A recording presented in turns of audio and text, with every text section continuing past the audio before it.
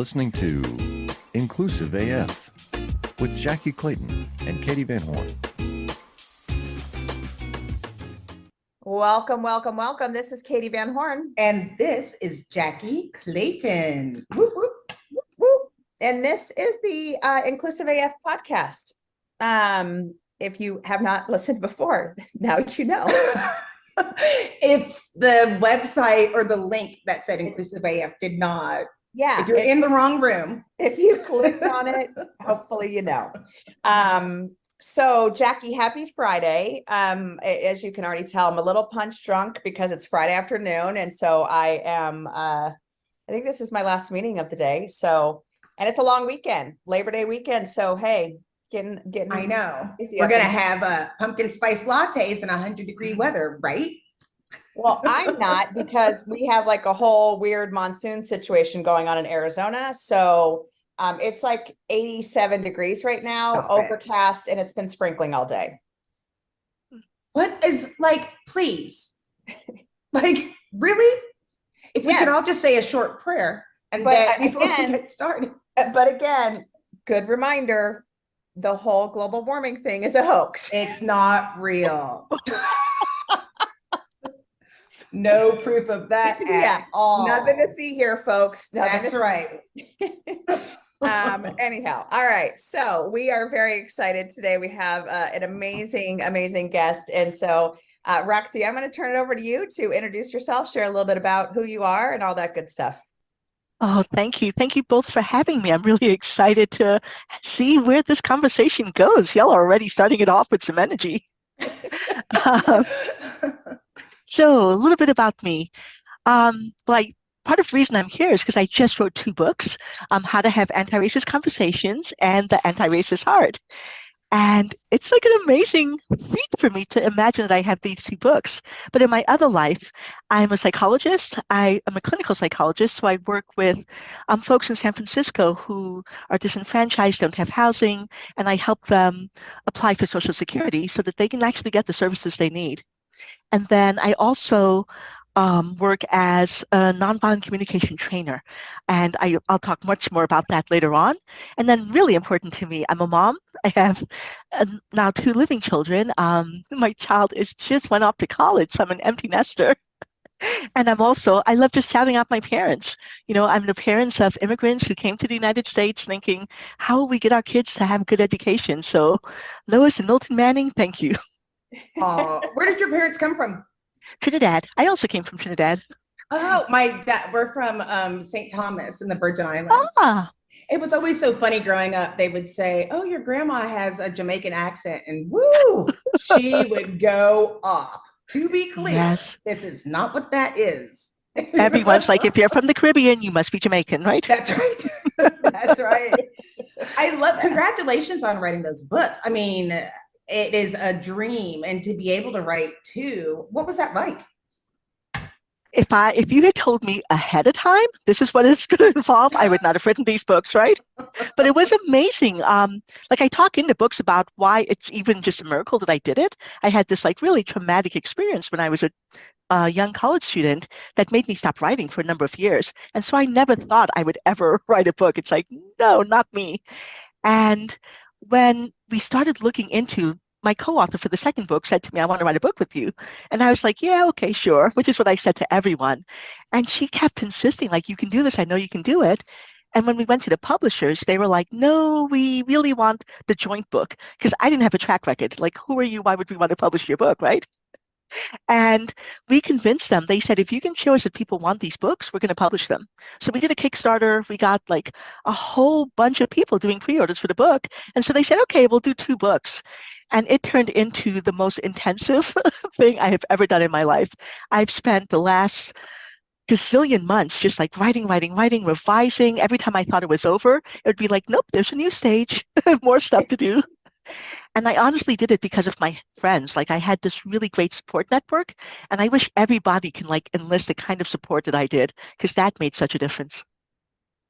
That's amazing. So would love to hear more about it. Let's start with the how to have anti-racist conversations. So what was the impetus for that? What what will someone learn by reading this book? Absolutely. So, I do a lot of work. When I was in grad school, I started being really interested in basically DEI, right? I'm a Black person, I'm a Black immigrant, I'm a woman. I've got a whole bunch of different characteristics that check all of these diversity boxes, right? And people really struggle with how to have these conversations. Even people who are like, I want to be anti-racist, I want to show up, I want to support, they freeze whenever somebody tells them, hey, I didn't like what you did, right? They just freeze and collapse. Or they'll say things trying to make it better and it just makes it worse. So that's like on the white side. But even on the global majority side, people like me, we also don't know how to have these conversations. Because either I'm thinking, I'm a little bit scared because if I try to have this conversation with you, I'm going to get smacked down. And then it's going to be too costly to me. Or I've been smacked down and silent for so long that by the time I open my mouth, it's coming out like I'm just like fire hosing you, right? And then we're not having the conversations we want to have. And so I wanted to help people figure out, how can I be authentic? And that's the most important part. You're learning, how can I be authentic, real, say everything I need to say, but in a way that increases the chance that it's going to have the outcome that I want. And that's what you learn in the book, like how to approach having these conversations, what you can actually say in having them, and then even some background on understanding a little bit about white supremacy, understanding the model that I use that informs how I do these conversations. I love that. It's so important because I was going to say, it's so great that you're a psychologist too. Because I'm like, why, when you say white supremacy, you see an instant physical or physiological response, right? And it's like, whoa, we do need to talk about it. You could expect at least 80% is going to have some kind of response. And you're like, but I have to do, those of us who do DEIB work are like, no, we have to call it out with that in advance. And so is there anything else you think that just a word or phrase that is not triggering necessarily in a bad way, but think people are hesitant to bring up in having these courageous conversations? Oh, absolutely. I mean, even just telling somebody what you did was racist becomes a challenge, right? People, the minute you say that, people freeze and they're like, oh my God, you're calling me racist. You're saying I'm a bad person. And that's part of why it's so challenging to have these conversations, because we don't recognize that this is what our human brains do. We all are just kind of dumped into this world that has been racist, that was set up from some really super racist foundations. And we can't help but learn some of these values, some of these beliefs. And if I can't acknowledge that even if I don't want to learn these things, I've started to learn them and they're going to show up, then how am I ever going to unlearn them? How am I ever going to challenge them? And people are too afraid. We've made it so that if you say I did something that was racist or had a racist impact, it means I'm a bad person. And I don't want it to mean that. I just want it to be that you were a human person who made a mistake and you can do better. And here's how you do better. And that's where the conversation needs to go.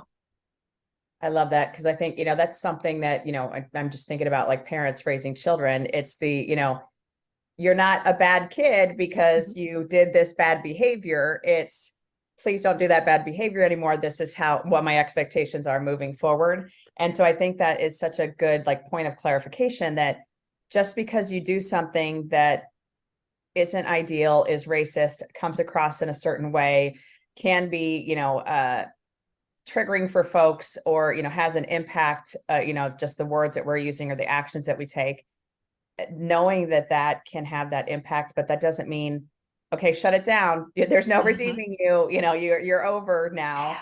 And I think that's such a critical distinction. So I appreciate you calling that out. So when folks are jumping into this book, who are the right folks to read it? Honestly, everybody, because like I said, we are all impacted by this role that we've been given.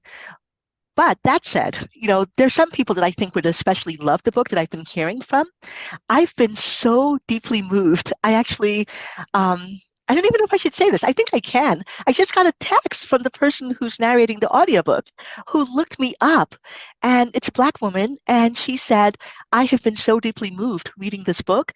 It was healing for me. And I never reach out to the authors of the books that I narrate. You're the first person I'm doing this to, but that's part of why I wrote this book. I wanted it to be healing for my community. I wanted it to to be able to say the things that we don't talk about some of the experiences. I share some of my experiences, and to just say, yeah, this happened and it impacted me in this way and it was painful, so that we can start to see ourselves reflected in the way that we talk about this work. So for sure, if you're a person from the global majority, read this book, because I wanted it to give you a voice, right? I wanted it to help you see yourself and recognize why some of these conversations were hard, and that we can still speak up and call people in and ask them to meet our needs better. So that's one group of people, right? And then I also wanted to speak to a lot of the white folks that I've met over the years, people who tell me, like, I did a lot of retreats. Before the pandemic, I had a retreat that I did every year for about 17 years. And it was around how to have these conversations.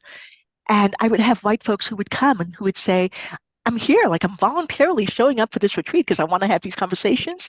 But the minute you said something, you said that didn't work. Like I said, they would collapse, or they wouldn't know how to do it, or they would be paralyzed with fear. If I say something, I'm going to make it worse, aren't I? So I better say nothing at all. And I wanted to help empower people to say, no, it's not about getting it right all the time. It's about staying engaged, staying in the dialogue, trying over and over and over again. And so that's also for you. If you're the kind of person who's saying, I want to do something, but I don't know how, read the book. I love that. You're right. Yeah. You made me think of like my husband. So my husband's white and we have our kids, I identify as Black. And my husband said something one time and my mouth just fell open, and my son, he was like, white people, am I right? Mm-hmm. And I was just like, I have no idea what to say right now. It was just shocking to me. And it wasn't necessarily bad, but it's always a reminder of people that are trying to connect, maybe saying something that, this stuff is not automatic. It's like, I'm learning, I'm going through these stages, or I'm trying to understand, let me use what I have today to try to start, just like our Spanish. We can start speaking, we're trying. We're not quite there. But I do want to ask, like, this is real life, and it's getting to the point where it's like, you can be afraid to do something, and then you're also afraid of not doing anything. It is right. Both of those things can be true. I know I'm going to say, like, the first step, as one of the first steps is getting a book like this, but what else can people do? Like, I always think about people, especially like in rural communities or small communities where they don't have a lot of diversity of people or thought. Like, if somebody's like sitting, listening, how do you get started in trying to learn the narrative? Well, you actually said it already, right? First, get the books. Yeah. got to do that shout out. But then also, one of the benefits of living in the times we live in now is that every single thing is online. You can watch videos of me teaching. I'm sure if you all teaching, watch this podcast, there's so many places where we can go to get the knowledge. So I always tell people, in fact, that if your first way to get information is to go up to a global majority person and say, hey, I understood this. Could you explain this to me? Don't do that. Go do your research first. Go to the internet first. Don't put all of the burden on us educating you when that information is out there. That's just another example of white supremacy culture in action. So if you are living in a place where you don't have access to this, take advantage of the richness in our world today and do a really deep dive on the internet. The other thing I love to tell people is you got to practice. We can have all of the learning, all of the consuming information, but you never know how it's going to land in you until you open your mouth and you try to say something. And even though it feels really awkward, grab some of your friends together and think about a time when you've had impact, a time when you've said something and you realize it didn't work for the person, and say, could you role play with me how I could either make a repair? Could you role play with me what I can say to acknowledge that I did harm? So just practice with your friends so that you start to rewire those pathways in your brain and you have it available for you when it happens again.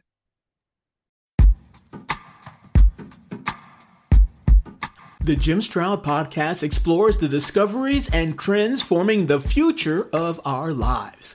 Brain-to-brain communication, robot bosses, microchip implants for workers, and artificial intelligence replacing human workers are all happening now. If you want to know what's happening next, subscribe now to the Jim Stroud Podcast. I love that. I'm actually just thinking like this book would be so good also, I assume, for groups that, teams that are working together, and, especially probably the handbook as well, that is that companion handbook. I think this is the work that, Jackie and I both do DEI work. I am a consultant, and I can't tell you the number of executives that have said to me, I just don't know what to say. So I feel like I should just not say anything because I don't want to say the wrong thing. And I mean, we've seen that in so many organizations across the board with, the continuous and ongoing and daily racist activities going on across the country and across the world. And so it is, whatever we can do to work with our leaders as well, just to equip them with the right tools. To your point, hey, do some role playing now. So when you're in that moment, what are the things that you should say or how you should approach it. I love that. That is awesome. Can I add something? Because, you both said this piece around like, I don't know what to say. And therefore, I'm not going to say anything. And one of the things I always stress when I work people is when you go quiet in those moments, you are taking care of yourself, right? You're saying, my worry about looking silly or foolish or doing more harm is more important than letting that person who's impacted know that I've got their back, that I'm supporting them. And I would much rather you took on that risk, the vulnerability of maybe getting it wrong, and show up and let me know that you're there for me. So take that risk, just show up and trust that if you get it wrong, well, there's another conversation you can have. You can repair that. But the most important message is by opening your mouth, you've let me know that I'm not alone. I love that. Like, I've never thought about that in those moments where somebody could have said, I want you to know that I really want to support you while you're not knowing what to say. If you could just say that, there would be so much. Like, I know the words I chose maybe they weren't perfect, but I really, really am trying of doing that. And I also don't think that people recognize, like when you were talking about that's like white supremacy in action. Like you also see people centering themselves in the conversation. It's another version of white supremacy in action. And it's like, you are not the most important person in the room right now. Like, friendly reminder. I don't know if you can say that in a friendly way, but it's like, it's really not about you right now. Well, can I add something to that too? Because when you said, I don't know if I can say this in a friendly way, I always remind people that if I say this to you, that is me being a friend. Because when I am not your friend, when I don't care about you, when I don't trust you, I just walk away. I'm like, okay, you're going to do this thing. I'm gone. I'm not going to stay and put up with this. So the fact that I'm saying this to you means I'm actually thinking there's a chance that this relationship can be repaired, that it can go in a way that's supportive to me and to you. I just want Roxy with me all the time, always. I feel so much better about the work that we do. Yeah. Like, Dr. Manning, do you make house calls? No. Right. I think somebody's going to think given that theory, someone today found out that I'm their best friend. That is not how I was feeling about it earlier. But now I feel, I am their best friend. But it's such a great example of, all of the things that in HR we talk about around giving feedback. You're not giving feedback to someone to be a jerk. You're giving feedback to them because you want them to get better and improve. And it's the same concept. And I think an even more important and critical topic. This isn't just, hey, I need you to improve your performance and, make more widgets.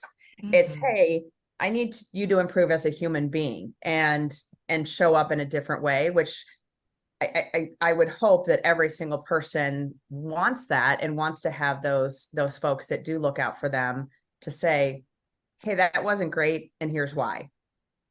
Absolutely. And this is part of what the approach in my books are about, because I think so many people have had that feedback as punishment, right? Or feedback as calling you out, saying you're bad, you should go away. And I'm hopefully advocating for a different approach. I believe that, you used that family analogy earlier. Like, I think about doing this work as creating a bigger family, making sure that if my family member says something I don't like, I'm going to let you know, but I'm going to let you know with love, because ultimately I want to create a family where we're all thriving. And that's the approach that I think is so missing at times from this work, and that would really help to transform it so people don't go to that freeze fear place when somebody's telling them that didn't work for me, because they realize, like, oh, you're just calling me in like you call in your sister or your mom or someone else. And it's practice, like you said, like it is our natural instinct to go to that. That's like very core primal space of having that reaction and not knowing what to do. And you really have to slow down. You're actually evolved by like having a conversation shows that you have evolved as a human. This is not, which means there's a chance. There's a chance that we can get through this. And I also feel like so many people have forgotten that both things can be true. Like, I can really want to support you, but not know how, or be afraid in what you've asked me to do in order to do that, but still want to do it afraid. I'll keep moving forward. Or knowing when to step in, where you can have these both beliefs. And that's something right now that is constantly having to remind people that you could hate your governor, but still be glad they reduced your taxes. That's okay, right? We can all agree. Like, there's different pieces. Are you speaking in a specific governor? I don't know. I live in a place that rhymes with Exes. But I want to get to the San Francisco part, because there are challenges in San Francisco right now. Like, we know that with like, I mean, this is like completely the way my brain works. Like, they were looking at the different stores that were closing down, looking into downtown area and how those things are going, and houseless people looking for different things. And I know that you said that you work a lot in the San Francisco area. So I was wondering if we can kind of pivot in that direction about what kind of work do you do specifically there in San Francisco or in the Bay Area? Sure. So one of the things that I actually love about the city of San Francisco is just how much support it gives to citizens. And I know that some folks in some parts of the country think that's the reason we have the problems we have. But essentially, if you're in San Francisco and you're receiving general assistance money, so like welfare money like that, the city also recognizes that you're probably not receiving this money because you're a deadbeat, you don't want to work, right? That there's something going on. So every single person who receives this money gets screened to find out if they have a physical disability or a mental disability. And if the screeners say, like, this person might, they get sent to my department. And then we have a whole team of caseworkers who will do a little bit more of an in-depth interview. And if they believe there's either history or like more evidence, they get sent to meet with one of the psychologists or one of the medical doctors. And I think we had something like 11 psychologists and maybe 6 medical doctors who just work full time. And we meet with people, we evaluate them to see if they would qualify for Social Security. Our team can also help people get into housing if they're really stuck. Sometimes with Social Security, Social Security will say, oh, you're unhoused, right? You don't have a house. But we're going to send you an email, or we're going to send you a message that tells you have an appointment with this doctor. Where am I getting this message from, right? And so that I miss this appointment, I don't show up, and they say, oh, well, sorry, you missed your appointment, you don't qualify for Social Security. So my team will make sure that we receive all of those emails. We will go pick you up and take you to the doctor and make sure you get to the appointment. And it's been some of the most rewarding work I've done, because some of the folks that I've served folks who are veterans, folks who have severe mental illness, people who have tried their best, who have turned to substances because of severe trauma, and who don't have the capacity to navigate the systems that are set up supposedly to help them get help. And our department makes sure that they get help, that they get, if they qualify for Social Security, they then have medical benefits, they have enough money to move into housing. It's just so amazing, the work that I do. I love my job. I love that you love your job. Yeah, yeah. I can definitely hear that. I love that. So, obviously the unhoused population is growing and growing in California. And we know that. And, to your point, I think that is kind of the storyline that a lot of folks in the US are getting is, oh, it's because they offer all of these services. What is your response to that? Yeah. So I think, well, I'm sure that that's a tiny little bit of the reasons why, but I know when I talk to folks that I work with, they don't tell me I come to California because I want to get services, right? And, people will be explicit and be real with me. So I know when people have told me that. But often what people are telling me is, I came to California because the climate around being an LGBTQ person in my community was horrible. I was tortured, right? So I'm escaping to where I can find safety. People are telling me things like, there are no services, there are no support services where I live, and it's freezing, and I'm going to die if I'm living on the street. So I'm trying to go to a place where at least if I'm going to live outside, I'm not going to die from cold, right? I'm not going to die from heat. So it's not so much that it's only because we're providing services, but we also provide an environment where we tell people you matter. You're a human being. You deserve to have some basic needs met. You're a human being who deserves to live the lifestyle that you want to live, that it's okay to be, not just okay, but of course, if you're LGBTQ plus, you're welcome here. If you're trans, you're welcome here. If you're undocumented, you're welcome here, right? So it's around, can I go to a place where I belong? And that's why folks are here. And then just like everywhere in the country, it's expensive. And so we don't have a great system to distribute resources because I think the housing stock is there. It's just that it's too expensive. It's priced out of people's reach. And so that's one of the places where I think San Francisco, like every other part of the country, can do a little bit better job, making sure that we give the abundance that this country has to everyone. Well, and understanding how, like you were talking, navigating through that process. Right? I mean, yeah, we Katie and I are homeowners, but then you're like, wait, you want me to sign what? Like what? I have to buy what? yeah. No, that's why is I said I would put this amount down. Why is it's what?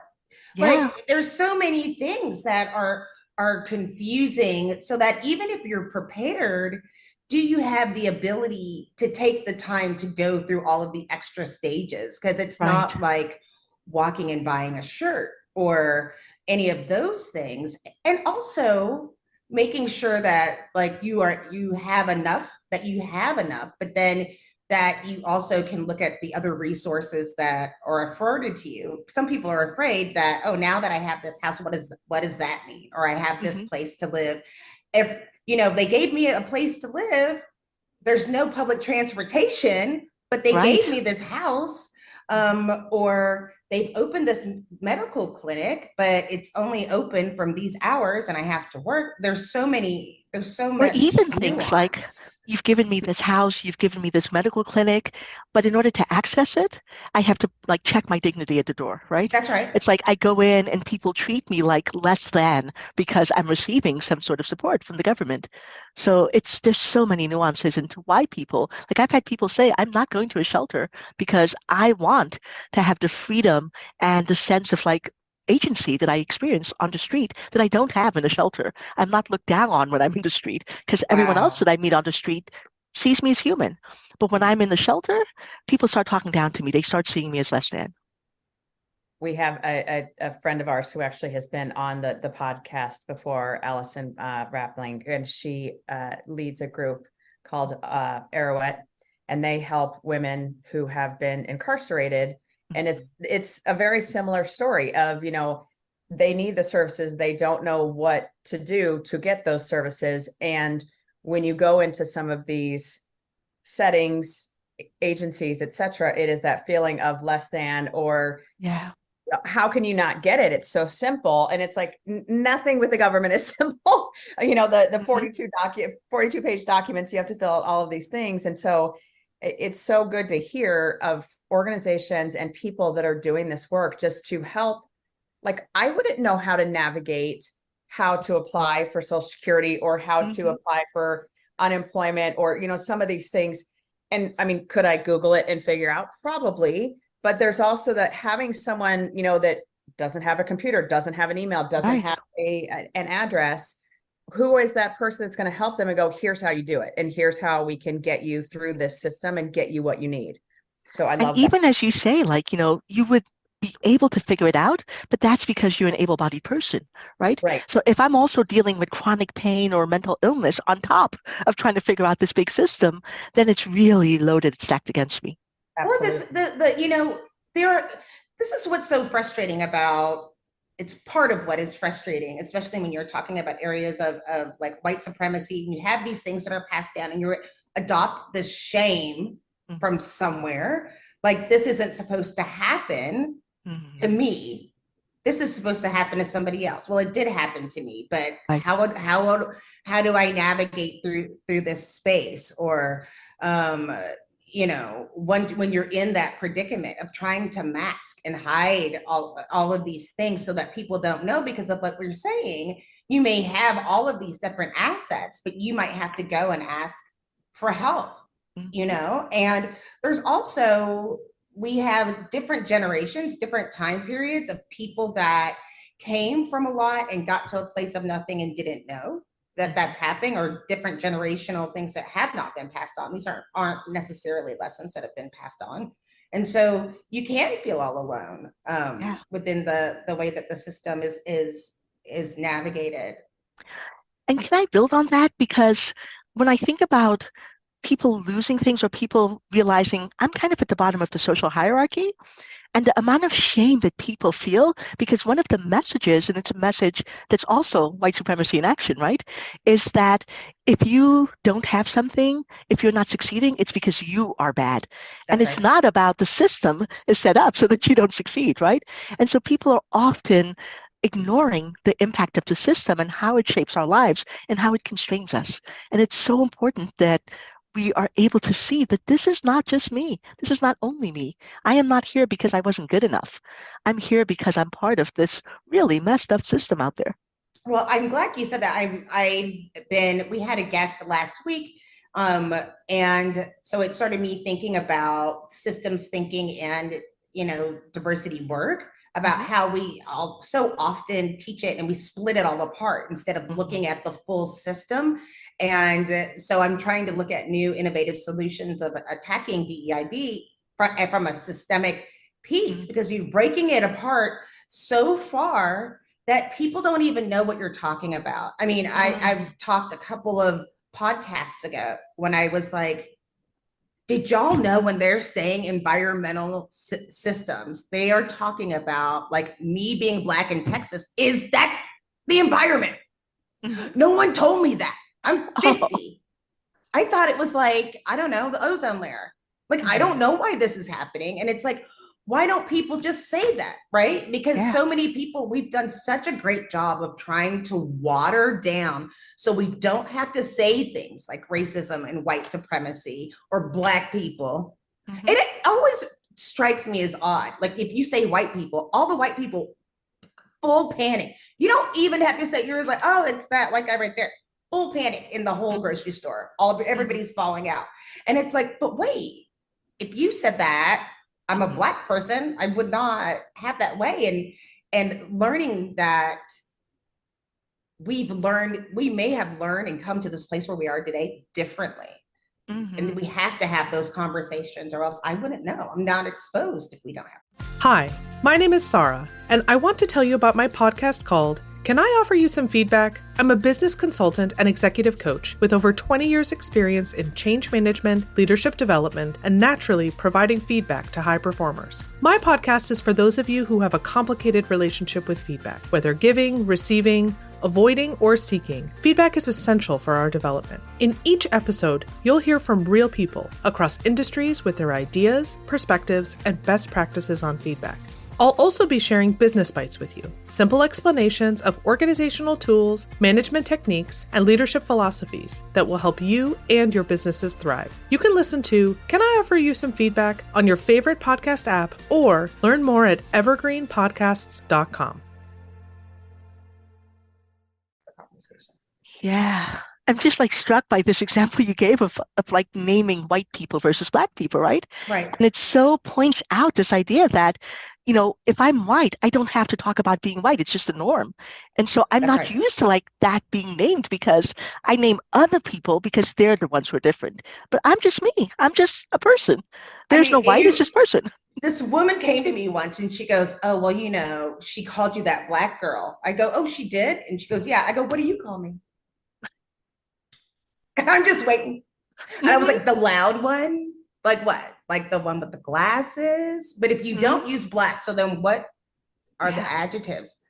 And that was a full panic too. Like, oh, I don't know what to say. And it's like, we have to normalize some of these things and get people exposed. One of the things that's been terrifying for me, I'm going to go to France in November to do a whole retreat on like essentially how to talk about privilege. And one of the things that I was told by my French colleagues is that as a result of World War II, they passed a law that said, we don't look at race. We don't talk about race. And I see that happening. Like there's this kind of movement to that here. We shouldn't talk about race. And it is so problematic because if I can't say Black person, I also can't assess are Black people being impacted by the systems that we've created. And so it's a way that obscures the reality of what goes on to the benefit of the folks with power, not to the benefit of the people who are being impacted. I want you to call me Black because then I can say that thing you said about me because I'm Black is a problem. If I can't say that I'm Black, I can't talk about it. My oldest they were in France, but they just got back from Berlin and they were like, they had never experienced that level of racism, blatant racism than they did in Berlin. Mm-hmm. And I was like, Black people don't even exist in Berlin. Like, how could anybody? And we just started laughing about it. Because, when you do DEIB work, when you go through France and Germany, there's other countries that don't even acknowledge. So it's like, you don't even exist in those things. And it's a shame. Like we were going over whether the phrases and different things. And so they connected with other Black people. But of course, because they were in Berlin, there were Black people from Italy and Black people from, all over the place that were together. And so it was very popular. We would always find each other in every different club, party, or whatever. It didn't matter that all of these people came from all of these different countries. And then also assessing, like, I know that happened in the United States, that I will make eye contact and connection, but I didn't know it was going to be like that in Germany, where other people are looking for each other, even though we still felt that closeness, even though we didn't speak the same language, we came from different countries, we ate different food, we dressed differently, but still we were all impacted by white supremacy. That's right. Right. Well, I was going to say, you also have the layer of immigration in Europe is a very different conversation. And so, someone that has different colored skin is assumed to be an immigrant and therefore a lower than, less than, that is just the mentality, unfortunately. And that's, again, just more of this work. And anyone who is not in the in-group, it does get treated completely differently or as if they don't even exist. And I mean, we don't need to pick on Germany. We can say that about a lot of different, European countries. Not that we have any stones to throw over here in the US. Yeah. To be clear. Because we're so great. Oh, wait. Yeah, we've got this all nailed down over here. All nailed down. Yeah.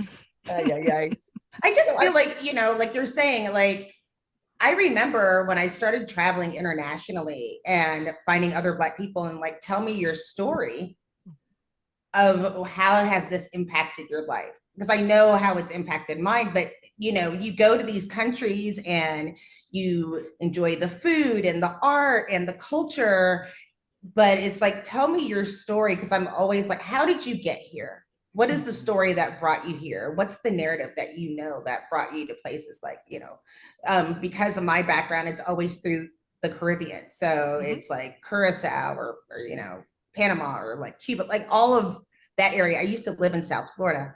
And you would meet all of these people and it's like, what is your experience? Again, because we look at it broken apart as if it's different in the United States than it is other places. No, it's still steeped in white supremacy with a different accent. That's all it is. Yeah. I just got back from Brazil, and one of the things that was so deeply moving there, I spoke to a number of Black activists, and they were talking about the legacy of what that white supremacy looked like in Brazil, right? So Brazil ended slavery, but then they were like, but we're going to say that Blacks don't exist. We're going to say that we're all just one race, and and and we're going to take this concerted effort to whiten this one race that we are. And so there's this kind of both spoken and unspoken and confused understanding about who's Black, who's not Black. Like one of the people that I spoke with told me this horrendous story about applying for a scholarship for Black folks, and you have to send in a picture, and the scholarship committee wrote her back and said, you're not Black enough. Stop But it. then when she goes to other places, they tell her she's too Black. That's right. And so it's just kind of like, if we can't talk about this, if we can't acknowledge what has happened, we get all of these multiple layers of impact where people are now saying, I don't even know what I am or what I'm allowed to say has impacted me. I don't know where I stand on this issue anymore. You know, the other day I was breaking it down, and it's funny when you have people like you're talking about that are really interested and you're having these deep conversations. And I have made it a point, it's a rule for me that I'm not going to revisit my personal trauma for someone else's aha moment. And so I've come up with various stories in order to connect when people are trying to do these searches, and I can still protect myself, right? And one of the things that I was telling someone, I was like, well, we were talking about Brazil in particular, and Portugal. And I was like, well, you know, as they had these explorers from all these different places, they didn't have a color outside of Black. And I was like, but when I talked to them about the color brown, I was like, do you know anything about the color brown? And they're like, no, I was like, you can't make it with light. I was like, by the way, if you were white and you color yourself, what is that color? Oh, peach. I was like, would you call it light orange? I was like, do you know what brown is? Dark orange. And they're like, oh my God. I was like, yeah. Now what? It's just the spectrum, you know, it's like a darker orange and lighter orange. And then it's like, wait, now all of this is starting to come together on how did we get here? Because some things I think we try to make more complex than they need to be. You know, how we got there, it's not great. Like, but don't let the complexity scare you, because some things just aren't that serious once you start having the conversation. Yeah. I think the bottom line for me is that we have to be able to have these conversations, right? We have to be able to name, like, this is what's happening. This is how I've been impacted. These are the systems that are impacting me. And to feel fearless about inviting other people to explore this with us. I think I want you to talk more about courageous conversations, because I was having a narrative with a friend when I was saying, to white people, the courageous conversation is different than what it is to the Black person. Like, you might think it's courageous to ask about something about my whole being, and I could think it's courageous just asking if you want to go to lunch might be a scary place for me. Oh, and you know, y'all do DEIB work in the workplace, and that is such a big awareness that people need to have, right? That when we talk about like workplace safety, that means such different things for different people. And I love this piece that recognizing that the harm that we experience as global majority folks over and over and over again, when we try to step up and say, hey, would you like to go to lunch? Can I be included in this? Can I join this committee, et cetera? And it's shut down, or we're in some ways punished because of that. It's a different level of risk that we're taking all the time. And when you ask, you think it's being courageous to talk to me about race, what you're actually doing is saying to me, I want you to take the risk of talking about something without knowing where I stand on this, or how I'm going to respond, or when it's going to be too much for me. And so the courage is actually not on your end, it's on my end to take you up on that offer, in addition to all the other places where I need to like step up and risk and not know about my safety before I try something. I mean, that's how we got here, which is funny, was like, I always say, now we're at like 135 episodes. I don't know, something ridiculous of how many times we've done the podcast. But there was a year of conversations that we didn't record before we started recording them with me and Katie.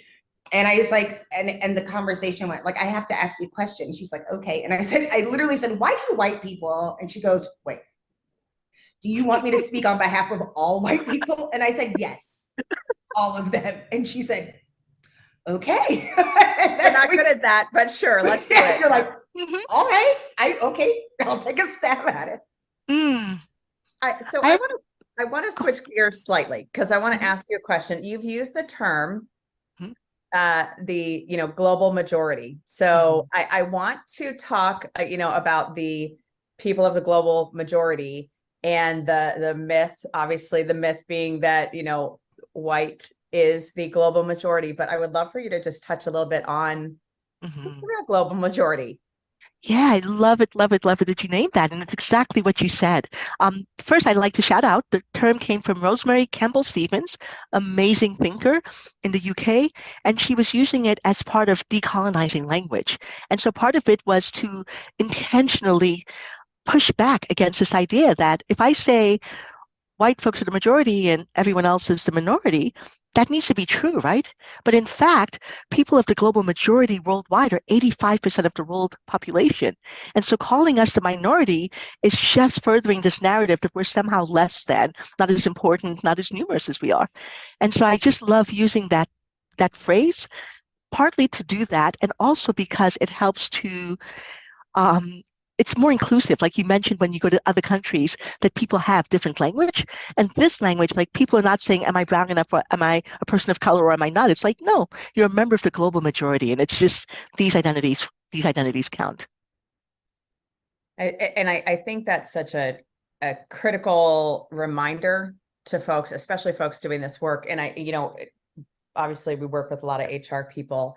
And, even, the census, the US Census, how people are labeled, how people are able to share their racial background. And I mean, I think we just added, 2 or more races to a lot of the HR systems, some of these different things. And to your point, am I Black enough? Am I white enough?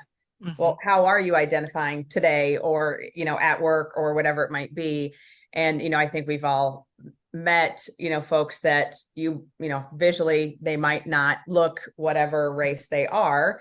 And so it is just an interesting concept. And I love that you're using this language, because I think it's so important for folks to remember, and remember it for multiple reasons. One is the power of that global majority and what can be done if we really do harness that power and use it in the right way. So I want to skip to the handbook. So, you talked a little bit about your book, and, that everyone should read it. On the Anti-Racist Heart, the Self-Compassion Activism Handbook, is that a group activity that you would recommend, or, that a group should read it together? Or what do you recommend folks do? It's both. It can be both an individual activity or a group activity. So I wrote that book with my amazing co-author, Sarah Payton. And so it brings in like a lot of her brilliance around the neuroscience and understanding how our brains work. And part of the intention of that book was exactly what we've been talking about, that, my book gives you a lot of understanding about the concepts, how to have the conversations, and you will still open your mouth and go, oh, I don't know what to say in this moment, right? We still freeze. And so the handbook was meant to help people look at those places, like where are the places where you're having the blocks? Where are the places where you might have almost like these unspoken contracts with yourself not to intervene, not to show up, not to speak in these ways? And then also lots of practice in applying the concepts in the book. So it's a workbook. You can there are tons and tons and tons of journal activities and exercises. You can do them in a group. We're teaching a class right now, so we're helping people learn how to work with this in a group setting, or you can do it individually in journaling. I know some folks have started a book group where they're already looking at some of this. So either one works. Awesome. Yeah. So Jackie knows this because I took her team through the Racial Healing Handbook, which is, another, I think, just a great starting point for a lot of folks that are coming to this conversation. And, also kind of regardless of where they are on their journey, it helps. But I love the handbooks where they can do some journaling on their own, but then have some great discussions about it as well. Absolutely. So I love those group activities. So amazing.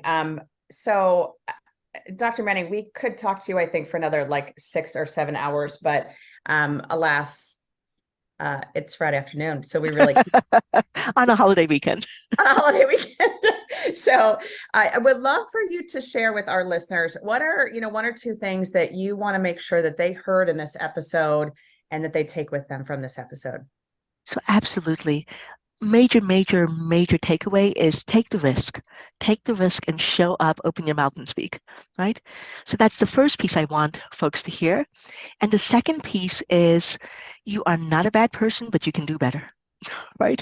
So you just have to keep trying. This is a lifelong engagement, not I'm going to open the book, get the knowledge, and then I'm going to be fixed. So just keep trying. I love that. I think if I had to pick something to say, it's kind of in the tone right now. It's like, yeah, that happened. That's what I want to say. People need to realize, that happened. So let's keep going. Let's acknowledge what these things are and we can do something with it. Like, you can't change what you don't acknowledge. And so many people try to not acknowledge, you just will not get there. And it just, that pit in your stomach just keeps growing and growing and growing. You have to acknowledge it and show yourself a little bit of grace. Absolutely. I love that. That would be another key takeaway. If you don't acknowledge, nothing changes. Mine is very similar to Jackie's, and like it's the listening. So listening and believing, and Jackie's heard me refer that is a refrain I use quite often. It is are you listening to the story, but also are you believing the story, and are you acknowledging the story for what it is, and the trauma that might have occurred because of that, and also again, especially in the workplace, it is a continuous, ongoing trauma that is happening to folks that are in marginalized communities, in these different racial groups, that it's never stopping. It's constant. The minute you try to move past something else occurs. So I have already, as we've been talking, ordered both of your books. Thank you. So very excited to dig in on those. Dr. Manning, thank you so much for joining us. I truly appreciate you taking the time. This is Katie Van Horn. And this is Jackie Clayton. Bye. Thank you both for having me. Of course. You're listening to Inclusive AF with Jackie Clayton and Katie Van Horn. How much do you understand the future of finance? I'm Jim Roos, a top 10 banking influencer and host of the podcast Banking Transformed, where we dive deeply into the rapidly evolving world of banking and financial technology. Join me as I interview industry experts, thought leaders, and innovators as they unravel the latest banking trends, disruptions, and game-changing technologies reshaping the world of finance. Redefine your understanding of the banking ecosystem. Subscribe now to Banking Transformed, available wherever you get your podcast and now available on YouTube.